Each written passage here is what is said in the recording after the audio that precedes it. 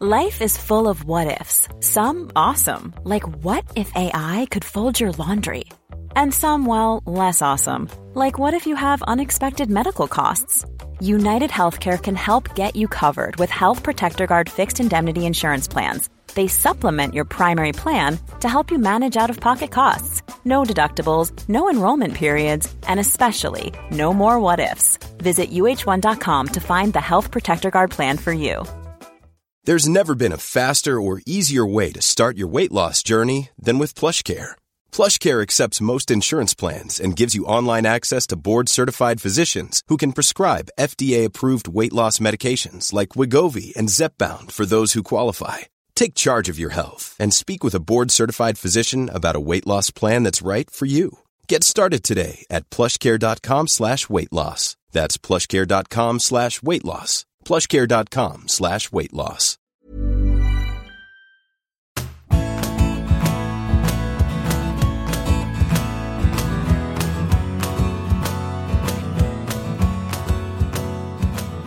Hello to everybody whenever you're listening to this. And that needs to be followed by an apology, because this was one of those columns which was written without time to record it prior to the event taking place that the column was written about. I thought that something special was going to happen because Liverpool Real Madrid at Anfield needs to be special. Two clubs so dedicated to one trophy, irrespective of all the other things that they've done that are glorious in the joint histories of the two magical clubs, really. When it comes to a midweek night and it's the European Cup, then chemistry does something remarkable almost every time. It's not as if there haven't been dull Real Madrid-Liverpool games across the history, because if you watched the 1981 European Cup final in Paris, then you'll be able to recognise that it was played on a pitch which was still rutted and you know, had been dug up by rugby. It wasn't a great pitch for football. Neither side particularly wanted to play.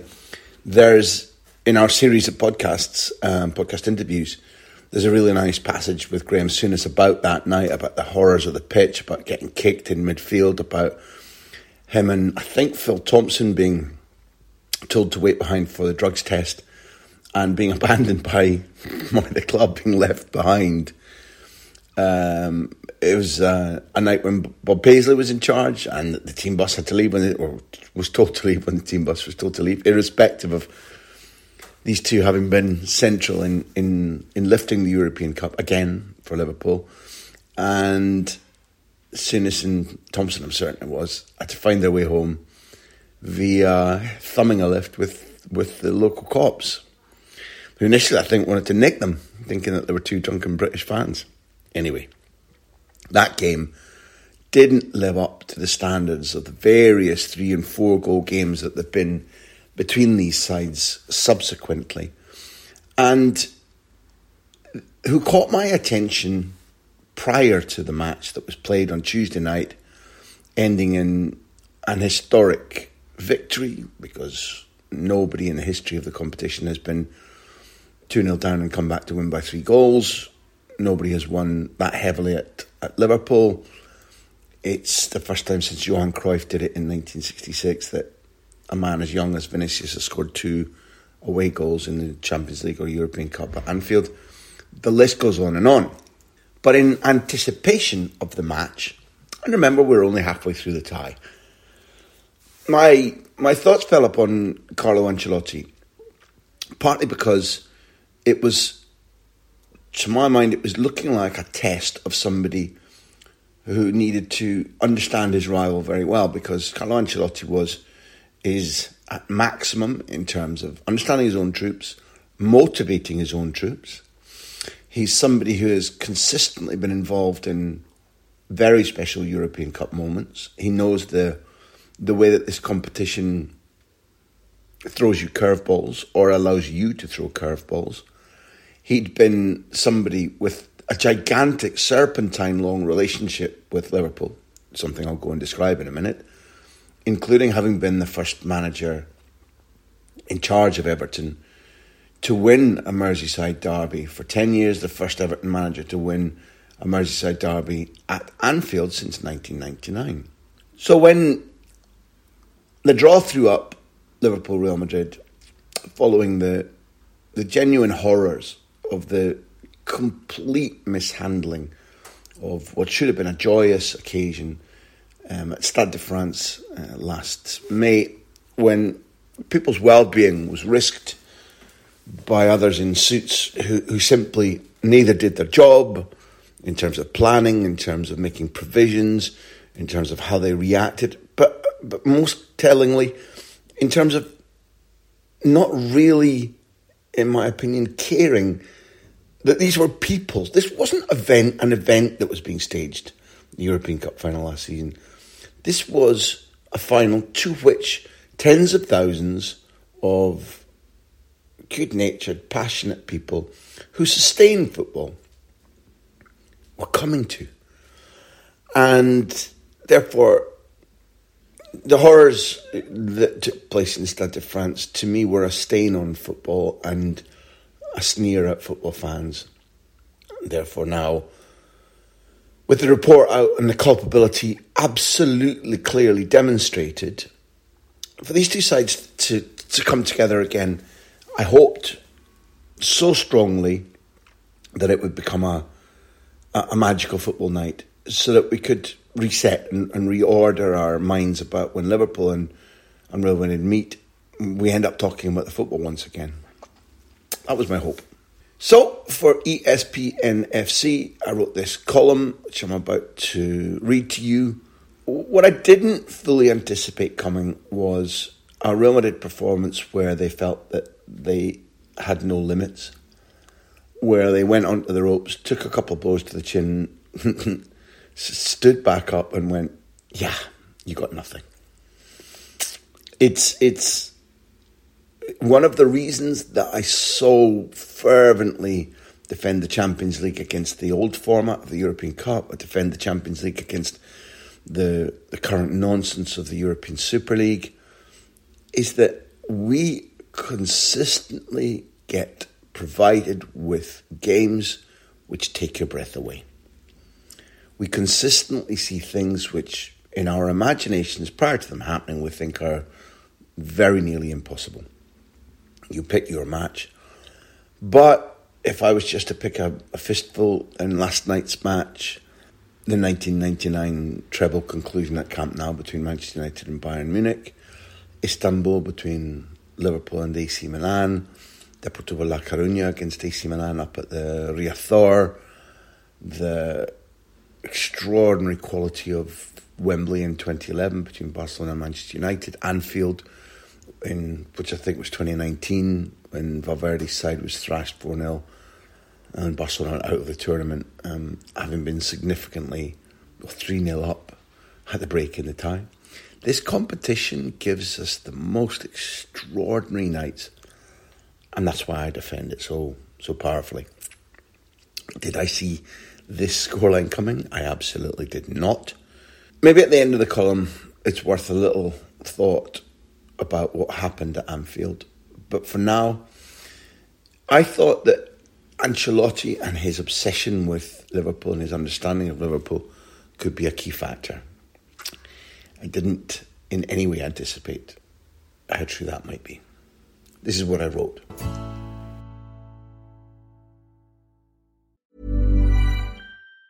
Even on a budget, quality is non-negotiable. That's why Quince is the place to score high-end essentials at 50 to 80% less than similar brands. Get your hands on buttery soft cashmere sweaters from just $60, Italian leather jackets, and so much more.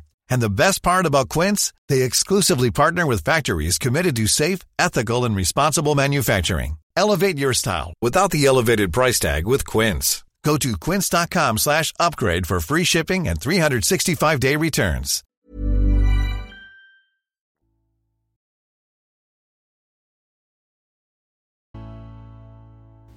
For a man who never played against them and didn't coach a team against them until he was 15 years into his managerial career, it might seem strange how absolutely obsessed Carlo Ancelotti once was with Liverpool FC. When Real Madrid's Italian manager takes his Spanish, European and world champions to Anfield on Tuesday, He can either reflect fondly on that first visit to the home of the Kop, which was a 2-0 win in charge of Chelsea in 2010, or on Vinicius' winner in last season's Champions League final against Jurgen Klopp's team. What Ancelotti won't spend time recalling, but you may not know about, is him and his AC Milan squad chanting the Anfield anthem, "You'll Never Walk Alone," to the television while willing and praying Liverpool to win a Champions League semi-final. They chanted as fervently as any Red Scouser that night. There's an explanation, obviously. Real Madrid's manager missed his only opportunity to play against Liverpool thanks to a knee injury when his then team, Roma, played them in the 1984 European Cup final. That night in Rome's Olympic Stadium, Liverpool keeper Bruce Grobbelaar produced his infamous spaghetti legs antics until Ancelotti's teammates missed sufficient penalties in the shootout for the Reds to lift the cup. Ancelotti later described the Liverpool keeper as the hysterical dancer.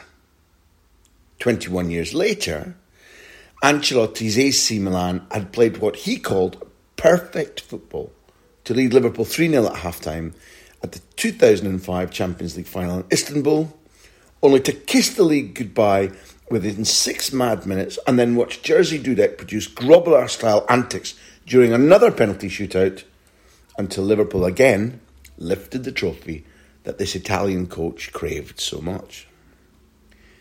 In his book, Preferisco la Coppa, which at face value means I prefer the cup, but it's also a reference to Italian ham, Ancelotti wrote, 6 minutes of blackout. The impossible that became possible. Our worst nightmare. I didn't believe it. I was paralysed and I didn't have time to react. In 360 seconds, Liverpool had reversed the final by 360 degrees. The light had gone out and there hadn't even been time to change the bulb. Imagine the trauma. All of which explains the way that a rematch with Liverpool, meaning that the Reds had to excel and reach the Champions League final again in 2007, became an outright obsession for this normally ultra-laid-back Italian. In that autobiography, he writes, at that time, in 2007, I was coaching 2 teams. Officially, Milan, but with my heart, Liverpool. I supported us and them. By now it was an obsession. I thought about it perpetually. One eye on Milan and another on Liverpool. It all came to a head when Rafa Benitez's Reds reached the 2007 semi-final against Chelsea. Milan beating Manchester United to be sure they, at least, were in a position for a revenge scenario. Ancelotti recalls, our training centre practically no longer existed, replaced by the goal end of a stadium. The legendary Kop of Anfield was now in Varese, near Milan, the absolute heart of the Rossoneri Empire.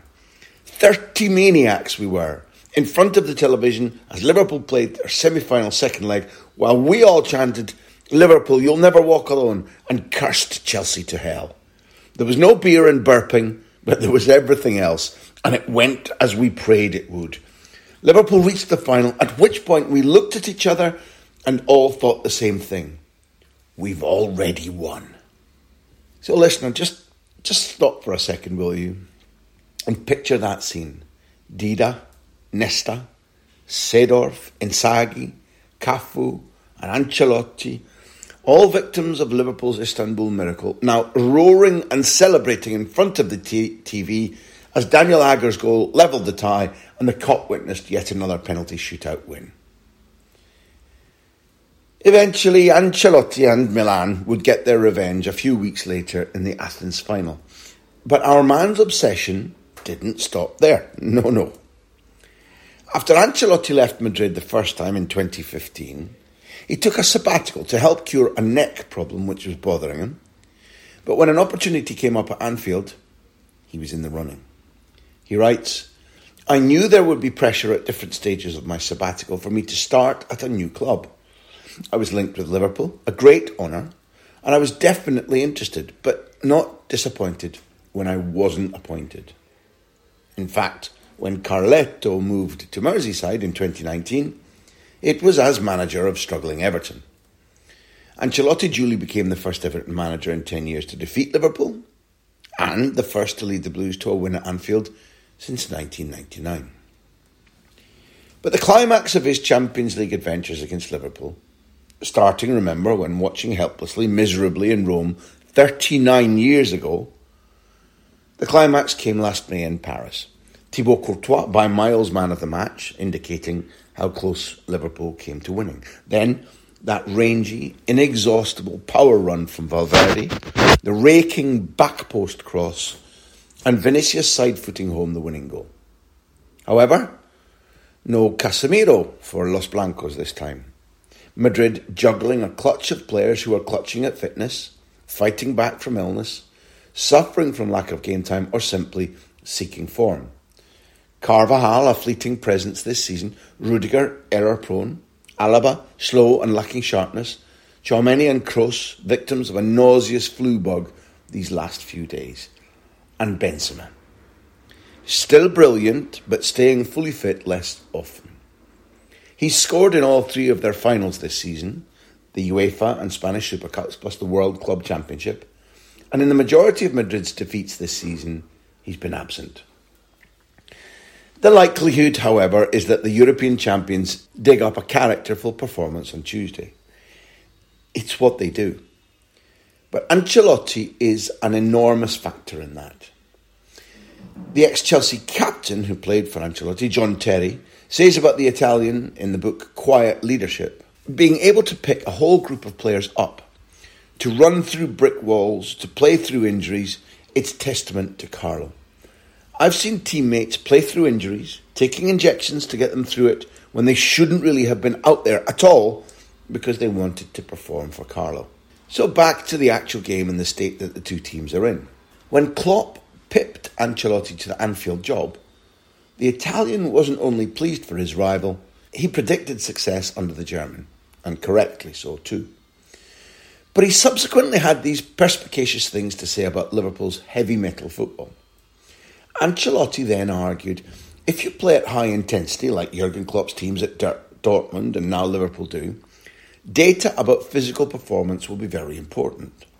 Here the question is not, is the system right, but rather, is it sustainable over a whole season, or two or three? Will the players be able to sustain such energy output and the strain on their bodies? What Ancelotti will know, inescapably, is that Klopp's team is suddenly beginning to post good data again. That Klopp's team is reinforced by the return of Van Dijk, Jota and Bobby Firmino. Plus the emergence of the remarkable 18-year-old Spaniard Stefan Bajcetic. The scene is set. A knockout round revenge opportunity for Liverpool's defeats against Madrid in the Champions League finals of 1981, 2018 and 2022. Were Klopp and his players roaring and punching the air when the UEFA draw pitched them and Los Blancos together again? Perhaps not. But Ancelotti will go into this tie deeply aware of the motivational power which a lust for revenge can inspire. It temporarily made him a Liverpool fanatic after all. And there I left the column. Not so much of an intricate match preview, but more an attempt to point out that Ancelotti's obsession with Liverpool left him with a deep understanding of their culture, their mentality, what the experience of an Anfield match is like, and I think left him deeply aware of what he needed to ask from his footballers. The very first clue came when the teams were announced.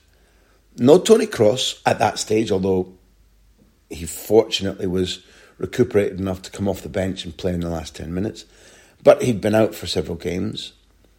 No Aurelien Tchouaméni, meaning Camavinga at Pivote, where Ancelotti likes him, but he's 2 years less experienced than Tchouaméni, and it's a position that he's played less often. Now, both player and manager like Camavinga in the centre of midfield. In due course, you can imagine Madrid evolving into playing a 4-2-3-1 with Tchouaméni and Camavinga partnered. Anyway, without going down a little abandoned meander, When Ancelotti named his team as 4-3-3, despite Kroos having been ill, not being fit for 90 minutes, and Tchouaméni being absent, that was a real declaration of intent. It's easy to think, as we must do when many big coaches name their team, that Ancelotti was saying, this game is all about us and what we do, not about our opponent. In this instance, that wasn't true. Ancelotti's doubt that Klopp's level of intensity was perpetually sustainable patently stayed with him. Anybody who watched Liverpool in recent months thought sitting ducks for Madrid. Anybody who watched them in the last two games thought it's made a difference that Darwin Núñez is on form, that broadly across the pitch Liverpool are more confident, that Van Dijk is back helps, that Bajcetic looks authoritative at 18 in the style of Pedri and Gavi, that Salah was on form, that Gakpo was scoring. All these things made a difference. But if you watched the Newcastle game, once it went to 2-0 after mistakes ruined Newcastle's possibilities and it went to 10 men because Pope was sent off, Liverpool's intensity dropped. Pre-match, although Ancelotti was in his dressing room not listening to TV, Klopp said, I wish that Newcastle had 11 men on throughout the pitch because we did drop our intensity for the remainder of the game. It's a psychological thing that sometimes happens to teams, particularly if you're already in a commanding lead 2-0. When the other team goes down to 10 men, it's often about maintenance and thinking about Tuesday night. Klopp's point of view was that Liverpool needed 90 minutes of intensity to sharpen up. Ancelotti's point was, even at 2-0, where neither he nor his senior players looked in the least bit concerned about going 2-0 down, partly because of pretty significant mistakes, Ancelotti gambled that Liverpool's intensity would drop. Ancelotti gambled that going 3 up, particularly given Vinicius' pace and Rodrigo's extraordinary work rate, married to a magical Ballon d'Or holder in Benzema, that number one, the fullbacks for Liverpool would largely be occupied, and they were. And that number two, the 3-man midfield, if Vinicius and Rodrigo worked hard enough, would become a 5-man midfield and would be able to cope. Over the first 15 minutes, they didn't cope particularly well. Valverde was a little too far to the right, Modric a little too far to the left. Camavinga was a little bit isolated, playing a little bit deep. And repeatedly, Liverpool, when they broke out of their own penalty area, instead of rampaging up the wings like they did in the high points of Klopp's time in charge at Liverpool, with Trent Alexander-Arnold and Robertson, scaring the living daylights of the opposition and pinging balls into the middle that Salah or Núñez could profit from, Liverpool were breaking out down the middle. There was often time on the ball when Madrid bounced the ball out of their own penalty area. It was coming straight back in because it was the Liverpool players in red who were higher up and isolated and had time on the ball to either reset an attack or to shoot. After about 15 minutes, Ancelotti very clearly ordered Valverde to move much further left, to be tighter in next to Camavinga, for Modric to be the one that attacked the ball a little bit, so that trio played much, much tighter, that Vinicius and Rodrigo had to do massive amounts of work to augment the midfield, that the two fullbacks pushed a little bit higher, the middle of the pitch became much tighter, much busier, and the instant that Madrid gained control of the middle of the pitch, they gained control of the ball and they gained control of the match. That they would then score 5 unanswered goals is a bit anecdotal. There's a reason that it's the first time it's happened in Champions League history. It's the first time that Liverpool have lost that many at home. It was exceptional. What wasn't exception, as in not an exception to the rule, was the way in which Madrid's players and coach read the game, understood exactly what they needed to do, but then did it. A knowledge of what's going wrong and a knowledge of what to do aren't enough until you effect your knowledge. And that's what Madrid did. It was extraordinary. It was helped a little bit by Alisson's mistake, but it was helped most of all by Liverpool tiring and flailing and realising that their revival, which I think is real, is still fledgling. Madrid were ready. They'd been through infernos last season at home to Chelsea, away, and for half the game at home to Paris Saint-Germain, but most particularly in Manchester when City should have walloped them out of the tournament and didn't.